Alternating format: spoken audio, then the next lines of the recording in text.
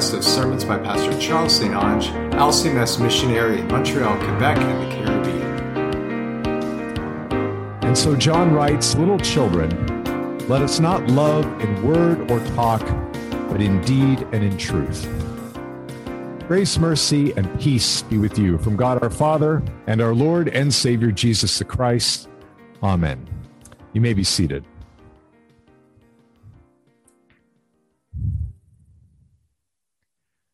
I always remember this story from my preaching professor, Dr. Carl Fickenscher, who got his doctorate at the Baptist Seminary in Fort Worth, Texas. He was the only Lutheran that was there studying for his doctorate in preaching. And one day during seminar class, his classmates, great frustration and anxiety, were trying to think ahead to Sunday and all the coursework that they had and all the pastoral responsibilities that they had laid before them, what on earth they were going to preach. What was going to be their scriptural text? Dr. Fickenscher, looking at all of them, pulled out his little Concordia Pulpit Resources calendar, said, well, this Sunday is the 15th Sunday of Pentecost, and the appointed gospel for today is Luke chapter 16, et cetera, et cetera. And everyone looked at him and said, what is this magical book that tells you what scripture passage you're going to preach on? And how, too, can we get a hold of this magical guide? Now, it's true that Dr. Fickenscher mentioned the gospel, but each Sunday we actually have three portions of scripture that we hear from. Often, except for Easter, from the Old Testament, and something else from the apostles, one of their epistles, and then always, of course, a reading from our Lord's gospel. But how does one choose amongst those three what one is going to reflect on? I also have a simple rule. Whichever one of the three gives me the most heartburn, that's the one I preach on. Because it's easy to talk about Jesus being a good shepherd, but then what do we do when we get a reading like we have today from John's epistle? It all starts out innocently enough, as most chapter 3, verse 16 verses do, right? You ever notice the most interesting passages in Scripture all seem to be chapter 3, verse 16? 1 John 3:16, John writes, "By this we know love, that Jesus laid down his life for us." That's the good news, right? In a nutshell. We're getting our new sign this week. We're going to talk about us being the good news place. And if somebody says, what is the good news? It is that God has sent his son to lay down his life for his wayward sheep. That's it. That's the simple message of the gospel. But then it gets trickier, as often happens with the verse 17 after the 3:16 verses. "But if anyone has the world's goods and sees his brother or sister in need, yet closes their heart against them, how does God's love abide in him?" Indeed, how does God's love abide in us when we close our hearts to the needs of our brothers and sisters? Now, let's be clear about what we mean when we say brother or brother and sister. We're not talking about neighbors in general. We are talking specifically about those who are part of the household of faith. Doesn't mean that we don't have passages in Scripture that talk about the love that we show for our neighbor. But in this particular text, John is talking specifically about the people that worship with you, the people that take the Lord's Supper together with you, the people that you stand side by side with on a Sunday or a Wednesday night or any other time and say, I believe in one God, the Father Almighty, maker of heaven and earth. Now, there's two words from Jesus on this point I want to share for us to think about, and a point that's picked up by Paul in his letter to the Galatians. John chapter 15, as Jesus spends his last moments with his disciples before he is arrested and handed over for trial, Jesus says this, "Greater love has no one than this, that someone lay down his life for his friends. No longer do I call you servants, for the servant does not know what his master is doing. But I have called you friends. For all that I have heard from my Father, I have made known to you. This is the difference, right, between the world and those who are followers of Jesus Christ. Jesus specifically calls them out and says, you've got a new title, friends of Jesus. Remember in the Passion narrative how the Jews thought to manipulate Pontius Pilate by saying, if you do not crucify this man, then you are not Caesar's friend. That was a very special club, very special group of people that were the most closely aligned with the emperor. But now Jesus looks at his disciples and says, no longer do I call you servants, but I call you my friends.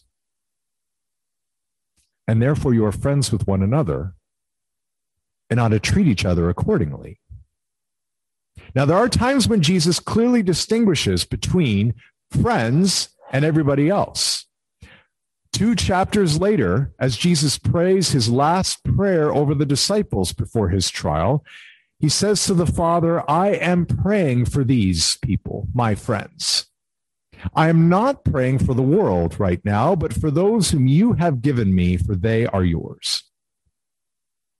There's a difference here between those outside and those who are Christ's. Paul then summarizes it really well in the 6th chapter of Galatians, when he says, as we have opportunity, let us do good to everyone, but especially to those who are of the household of faith.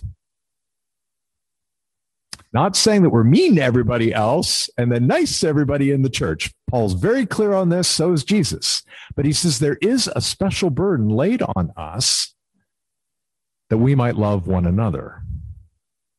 We are speaking specifically of fellow members of Christ in 1 John chapter 3, 16 and 17 and 18. But that doesn't actually make it better, does it? Still makes it awfully tough.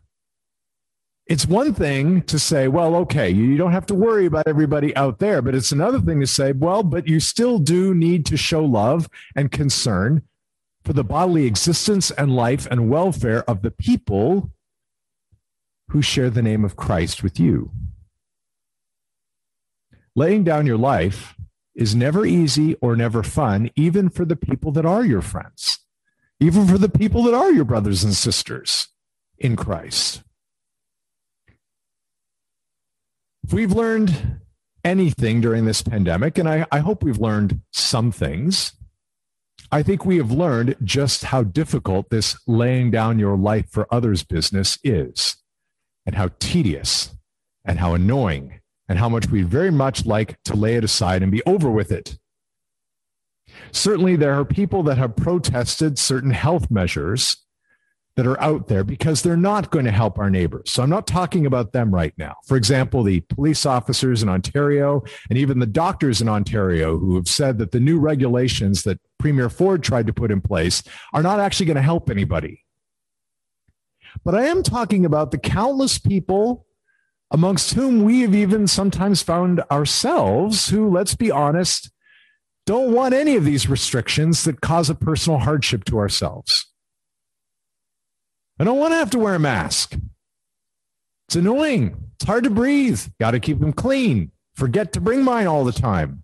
I'm sick of it. I'm tired of it. I don't want to have to distance from people. I want to be able to greet people on the way out of church. I want to be able to shake people's hands, give them a hug again, especially when I think of this afternoon, when we're meeting together as people who are grieving. I don't want to have to do any of this stuff anymore. I'm sick of it. Hand sanitizer all the time. Just ask Olivia how sick the people are of her school, of having to wear masks, of having to socially distance. Most of them have frankly just given up. Don't want to do it anymore. And I'm not exempt from this group. I am not up here preaching to you as if somehow I'm the one who has been so good about all this. You all got to hear on Wednesday night at Bible study, frankly, how sick I am of Zoom. I'm tired of Zoom. Tired of looking at people over a screen, speaking to them through a microphone, listening to them through headphones. I want to actually be able to look people in the face and share with them God's word mano a mano, person to person. We would rather not lay down our lives for anyone unless it's ourselves. But John goes on to write, little children, let us not love in word or talk, but in deed and in truth. Pretty clear. It is just not enough to hear Jesus' word, love one another as I have loved you. He is encouraging us to put it into practice. In John chapter 13, Jesus says, truly, truly, I say to you, a servant is not greater than his master, nor is a messenger greater than the one who sent him. If you know these things, blessed are you if you do them. It's good to hear. It's better to do. But brothers and sisters, what are we going to do when our love for each other fails? What are we going to do when we're tired of the sacrifice? When we just don't want to have to do it anymore? What are we going to do when we deal with compassion fatigue, which my missionaries, especially those responding to disasters, face all the time? When you're giving and giving and giving, and you come to the point where you just don't want to give anymore, and you stop caring. In the words of John, what shall we do when our hearts condemn us? Where then do we find the good news? Well, the good news comes in verse 20. God is greater than our heart, and he knows everything. Now, that might sound to you like bad news. Kind of like Santa Claus is watching you.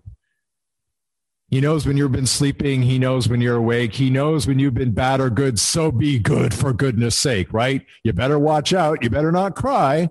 It can sound like that. God knows everything. He knows what you were thinking about last night.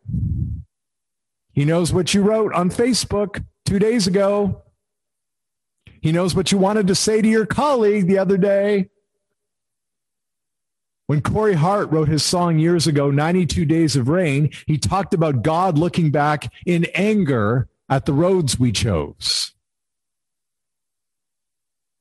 But for us who are called little children, for us who are Christians, for us who know God in his Son who has died for us as a good shepherd laying down his life for the sheep, this business of God being greater than our heart and knowing everything is actually not bad news, but good news.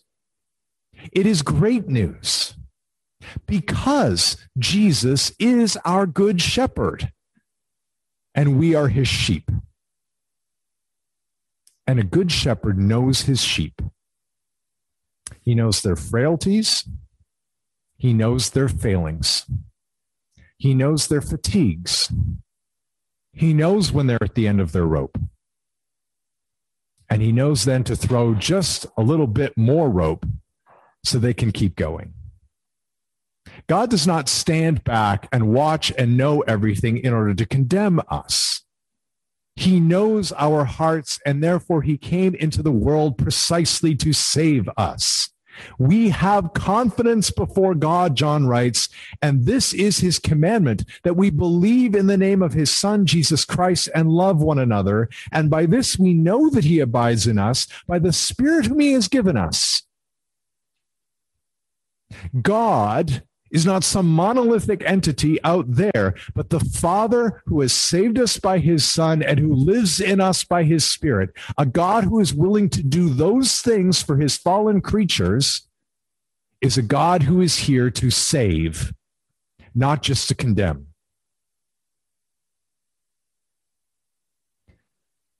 Ascension Lutheran Church, this little tiny Christian community in the midst of this great Canadian city, this little tiny flock of the Good Shepherd, has chosen to take what little offerings that we have and put them towards a deaconess. Put them towards somebody who is dedicated to serving other people in love, not just within this community, but all the way outside it. to reach out to those who do not know God as the Good Shepherd, so they might become part of his one flock. We've chosen to do that rather than using those offerings just for ourselves, using them just for a pastor, using them just to maintain the building. We have chosen to put our focus on the love that God has encouraged us to show to one another and to those who do not know God as their Father, and therefore do not know themselves as his little children. Wilhelm Leahy wrote a little piece called The True Deaconess Spirit, which you will no doubt hear again soon, probably in the fall, where he wrote, "What is my want? I want to serve. Whom do I want to serve? The Lord in his wretched ones and his poor. And what is my reward? I serve neither for reward nor thanks, but out of gratitude and love. My reward is that I am permitted to serve." It might seem like John is laying an incredibly heavy burden, a large yoke on each and every one of us when he calls upon us to love each other in word and deed, and not, or in action and truth, not just in word and deed. But what John is in fact doing is preparing us to be who we already are, which is what we talked about last week. And who are we in Christ? Little children of the Heavenly Father, sheep of the Good Shepherd, bought by the blood and love of Christ, who first choose to serve rather than to be served. A Lord who first gave his life as a ransom for you and for me before he ever suggested we lay down our lives for others. And what kind of children does such a Lord have? What kind of sheep does such a good shepherd have? Children who love not just in word or talk, but in deed and in truth. Because that is precisely what Jesus does for you and for me every single day. In the name of Jesus Christ, our Good Shepherd. Amen. If you'd like to learn more, visit intheway.org. Thank you for listening, and God bless your week.